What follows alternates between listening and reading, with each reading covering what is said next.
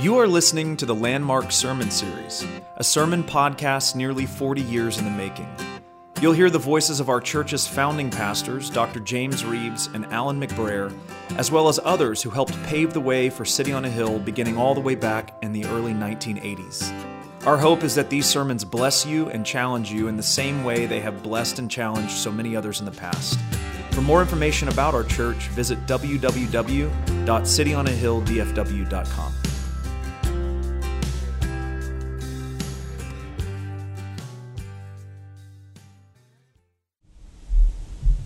Folks, the mark of a good choir is not necessarily the ability to do everything perfect, but it's able to get back on track once you've blown it.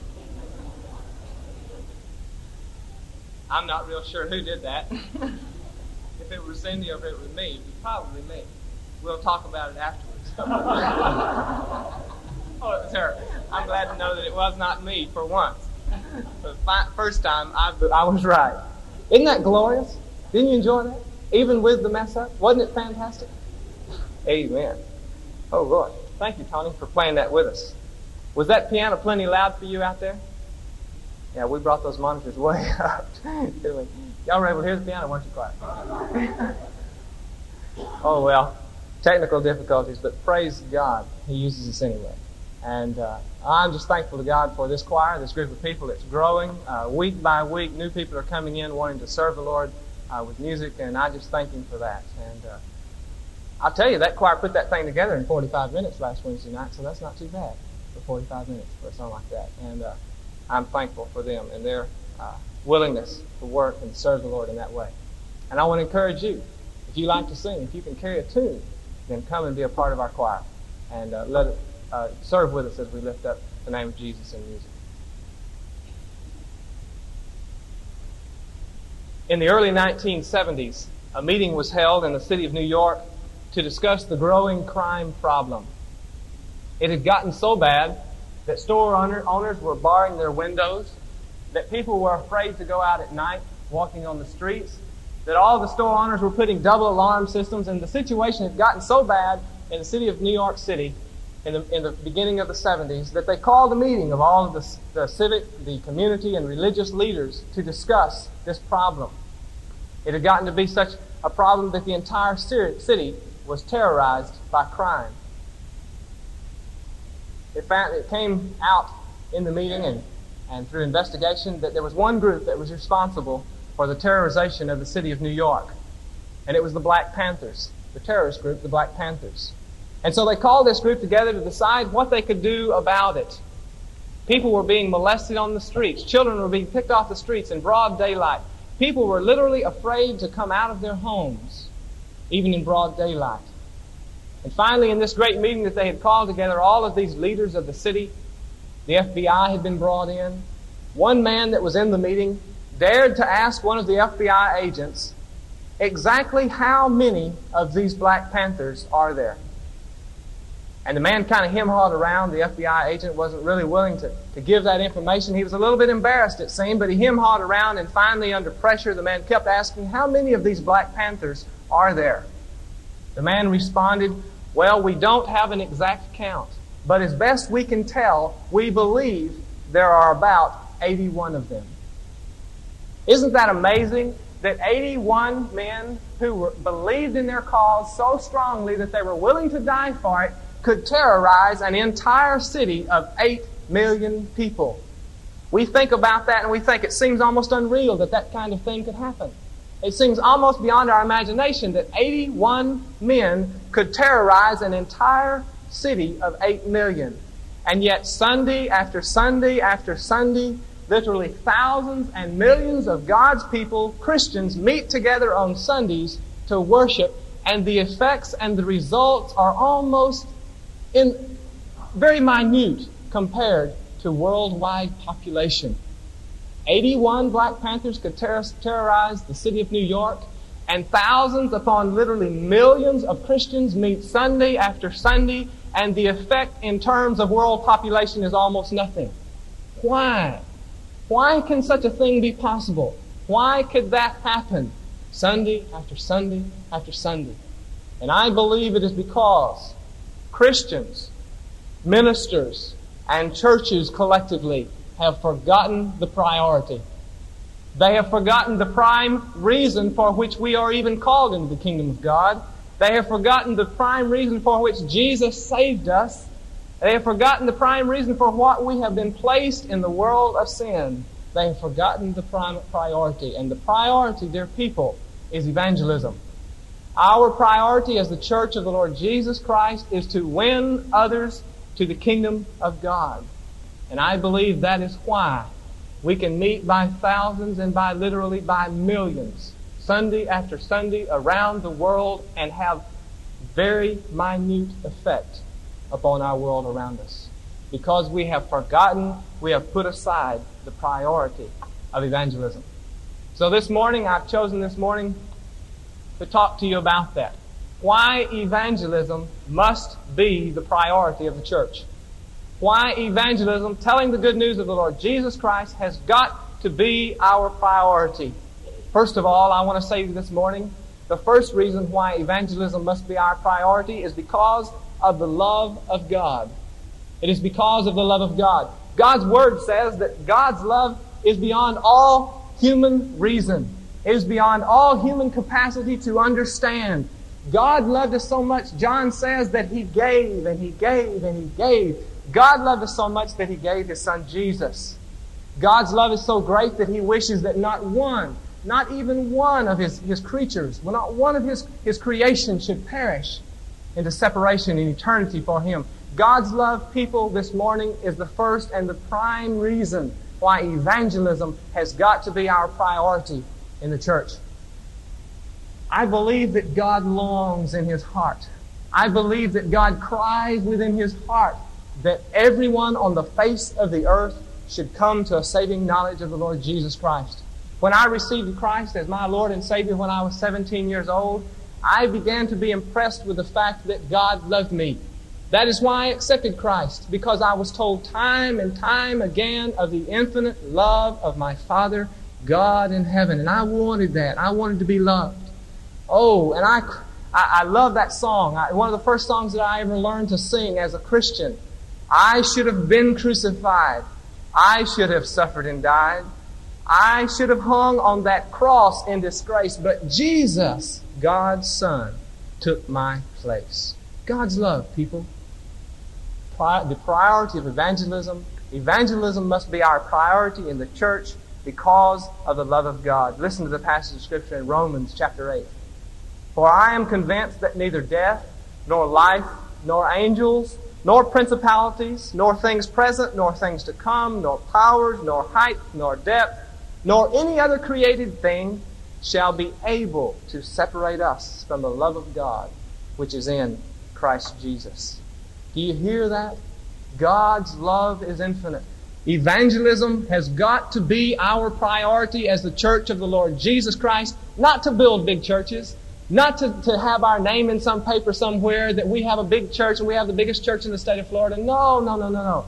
Evangelism has got to be our priority because of the love of God. When I was in seminary, a student that was in seminary with me told the story of how he had his first child was a son. And it wasn't long after that child was born that it became very evident, the doctors were sure of it, that the baby had a terminal disease. And he showed a picture of the child, and it was very obvious that the child was sick. There was something very definitely wrong with his son. And this student said, night after night after night, I would go into my son's room, and I would pick him up, and I would hold him in my arms, and I would grip him close to my body, and I would cry and cry and cry, oh God, let him live. Oh God, let him live. And then when that boy was 8 years old, he had another picture that he showed of his son. And this time the boy looked like he was the picture of health. It was obvious that God had done a miracle in the child's life, and no longer was he racked with that terminal disease that doctors had termed such. And then the seminary student said this. He said, all of these years looking back on that, I questioned, why did I want my son to live so bad? Why did I want so much for my child to live? And he said, this is why. I finally decided this is why. Because I wanted him to grow up knowing how much his daddy loved him. I wanted him to have the chance to know how much his daddy loved him. Let me tell you, people, Christians, the world needs to know how much their Father loves them. A lost man can't go to a lost man and tell him of the love of God. Only a Christian can do that. Only you have the message of God's love that you can take to other people. Another non-Christian, a lost person, can't take the message of God's Word. We are having our hands in our grasp the message of the love of God. And God wants us to know how much He loves us. That's why evangelism has got to be our priority, because of the love of God. But evangelism also needs to be our priority because of another reason. Because of the splendor of heaven. I'm not going to try to dazzle you this morning with a great theological sermon, and I'm not attempting to do that. Many of you may be sitting there right there thinking, man, this is just so basic. It's so basic. Yes, it is basic.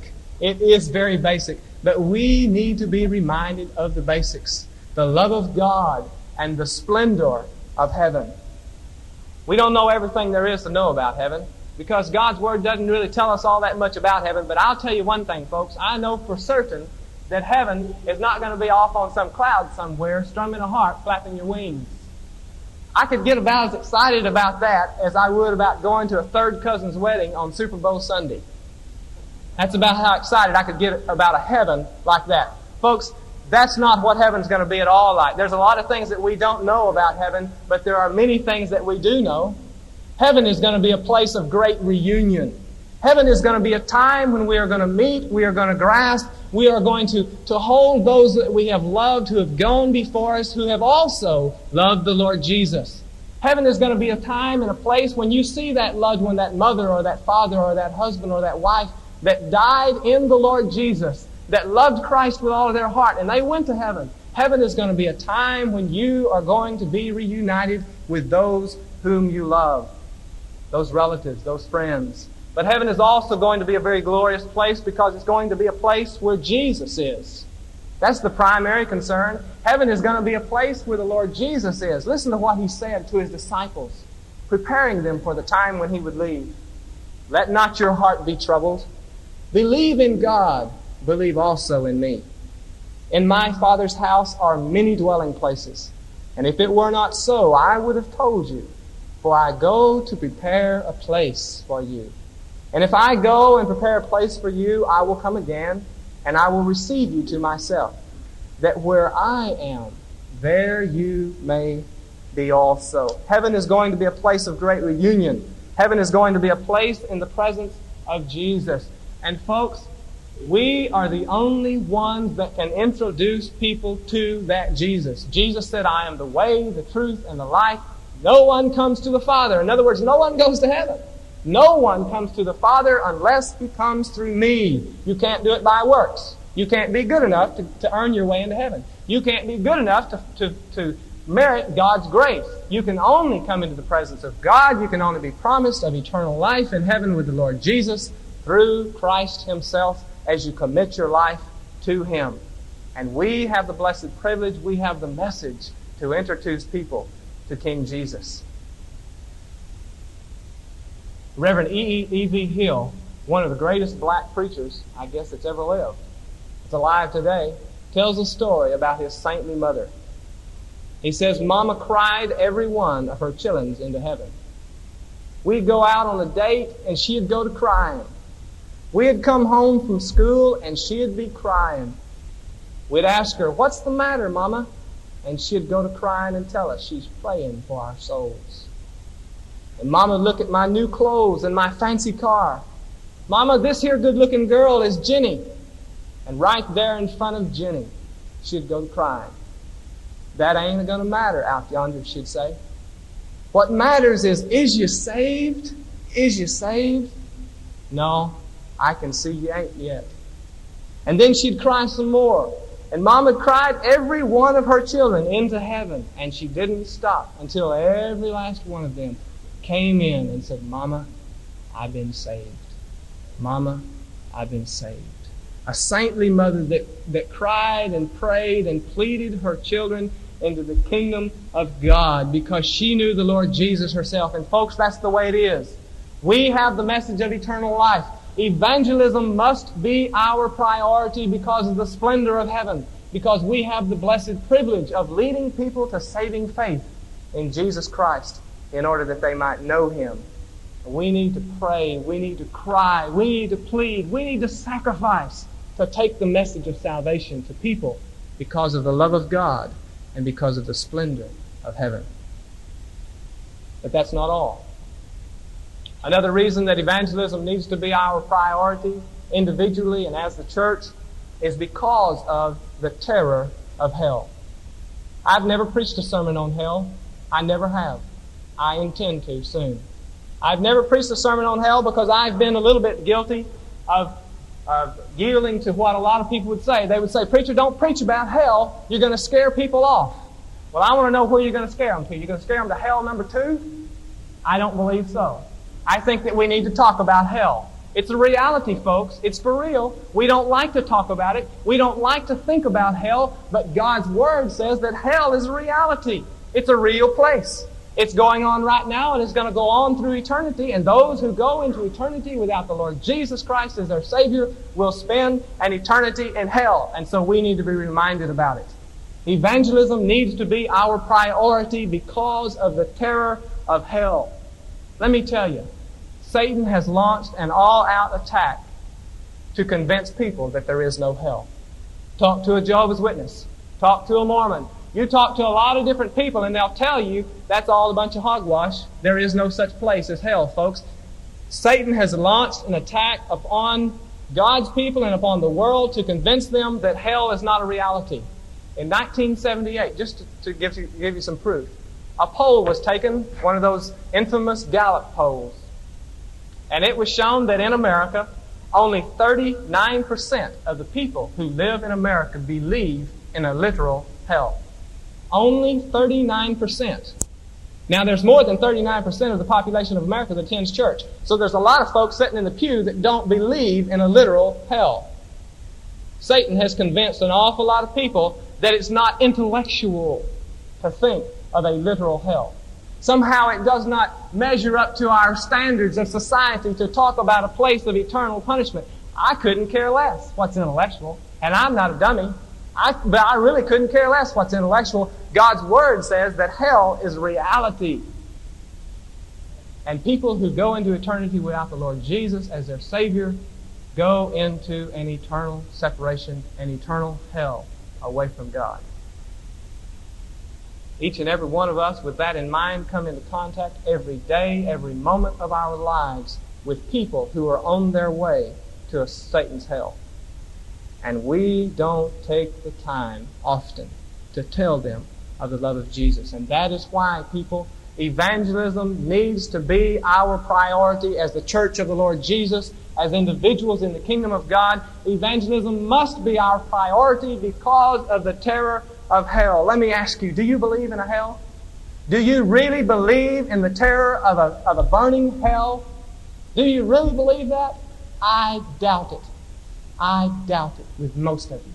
I doubt it, because if you did, you would have the burn and the fire in your soul to tell that person across the street, to tell that person that you work with that Jesus is coming again and that hell is real and that they need to accept Him.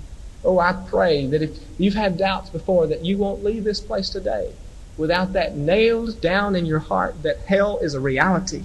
Hell is a reality. And because of hell, evangelism needs to be our priority.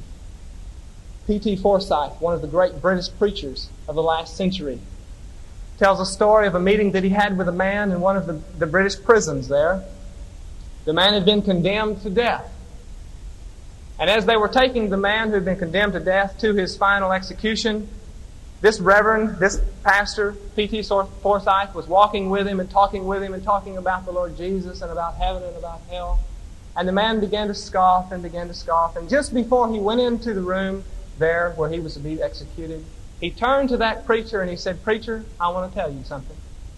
If I believed what you have just told me, if I believed that, I would crawl across England on broken glass just to tell one person about it. If I believed what you just said to me about heaven and about hell, If I were not in this place and I had that message, I'd crawl across England on broken glass just to tell one person if I believe that. I believe the problem is, folks, that many, many Christians, many of God's people, the world has been convinced by Satan that hell is not a real place. But let me tell you, God's Word says it is. And evangelism needs to be our priority because heaven is a real place and hell is reality. Because of the love of God, because of the splendor of heaven, because the terror of hell, and finally, because the shortness of time. Evangelism needs to be our priority because of the shortness of time. The Apostle James in God's Word says it this way: your life is like a vapor. It's here one moment and it's gone the next. Your life is like a vapor, here one moment and the wind comes up and blows it away. Folks, not one of us has a promise of life in 1 moment from now, not 1 second from now. Our life, our bodies are so infinitely frail that not one of us has a promise that we have 1 more moment of life. Time is short. Some people call me a fanatic. Praise God. Some people think I'm crazy because all I ever talk about is evangelism. Some people get kind of tired of hearing me just emphasize evangelism, evangelism, evangelism. Let me tell you, folks, as a pastor, and even before I was a pastor, as a youth minister, I would spend time with families as Wiley and Kelly at the birth of a new baby, the beginning of life. And then that very afternoon, sometimes, I would be at a graveside somewhere, putting in the ground someone who had been born not very many years ago. And daily, almost momently, I've been made aware of the frailty of life, the birth of a child, the death of a person. From the cradle to the grave is just not very far. It's not a very long distance. There's not much time. And we need to put evangelism as our priority because of the shortness of time. And if I'm a fanatic, then praise God, I'm a fanatic. I'll accept it if I'm a fanatic for telling people about Jesus.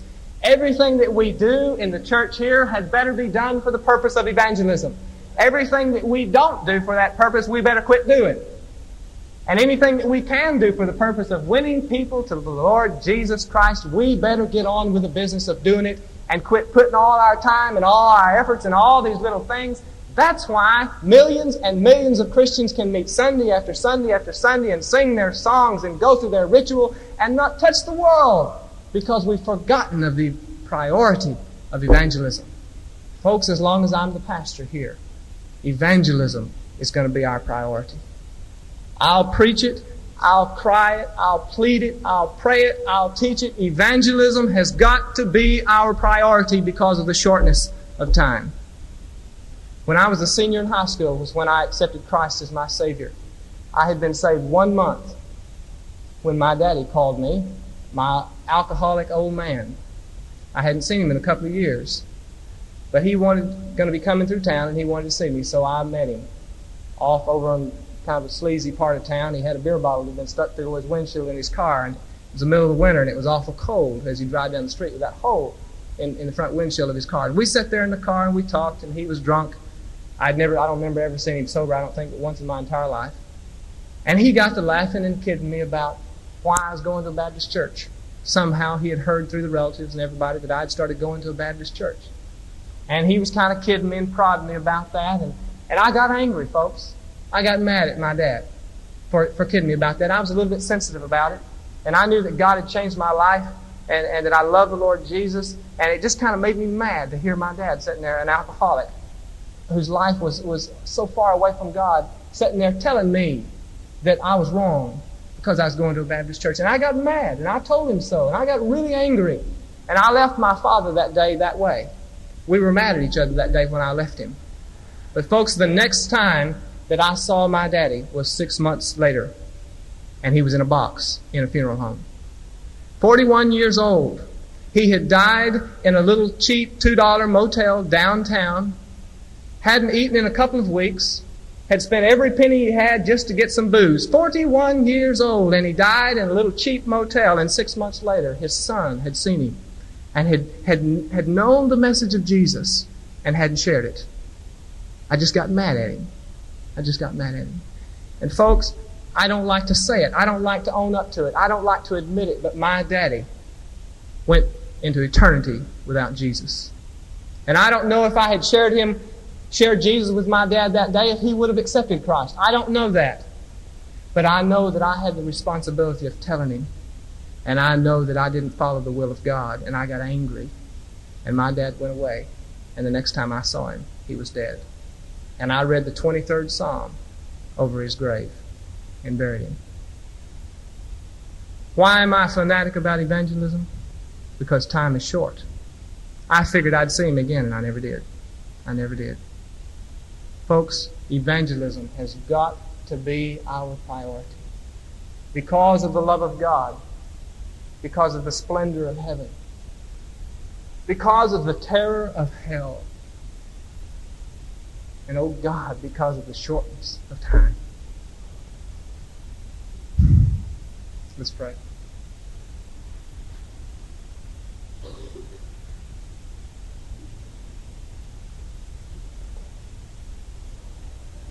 Folks, we need to get on with what God has called us to do. We've been doing that here to some extent in the life of this church in the last 7 months, but we haven't even begun to scratch the surface. Folks, we need to put evangelism as our priority. And some of you Christians this morning, under the speaking of the Word of God, the Holy Spirit has touched your heart, has convicted your heart that you have not put evangelism as your priority. And God has put some people on your heart that you see every day of your life, and you have not ever bothered to share the gospel with them. I'm going to ask you, and I'm going to challenge you to come this morning before God and before His people and kneel here at this altar and ask God's forgiveness. And I'm going to ask you to come here and recommit your life to that priority, the priority of evangelism. And I'm going to ask some of you other Christians to come here in a few moments when we start this invitation and kneel here and pray for those in our service this morning who don't know the Lord Jesus as Savior. That's where the invitation begins. But there's others of you this morning who have been floating around. You've never really linked your life with the body of Christ. You're just kind of floating around and you really haven't committed yourself anywhere. I'm telling you this morning, folks, that you need to get involved and you need to link your life in membership with a local body of Christ so that you can get on in serving with them the priority of evangelism. And you need to find a church like that puts evangelism, puts the Word of God first, and then you need to commit your life to service there with them. And others of you this morning, you've heard me talk about the love of God. You've heard me talk about the splendor of heaven and the terror of hell and the shortness of time. And you know in your heart that you've never received Jesus as Savior. And if you were to die right now, if Jesus were to come back this moment, you'd spend eternity separated from Him. Oh, don't leave this place this morning without having received Christ as Savior. God loves you and wants no one to perish. And this morning, the invitation is for you to come. I'll be here at the front. You say, oh, preacher, I don't need to do it publicly. Well, Jesus said it this way. If you will not profess me before men, I will not profess you before my Father in heaven. There is no such thing as secret Christians.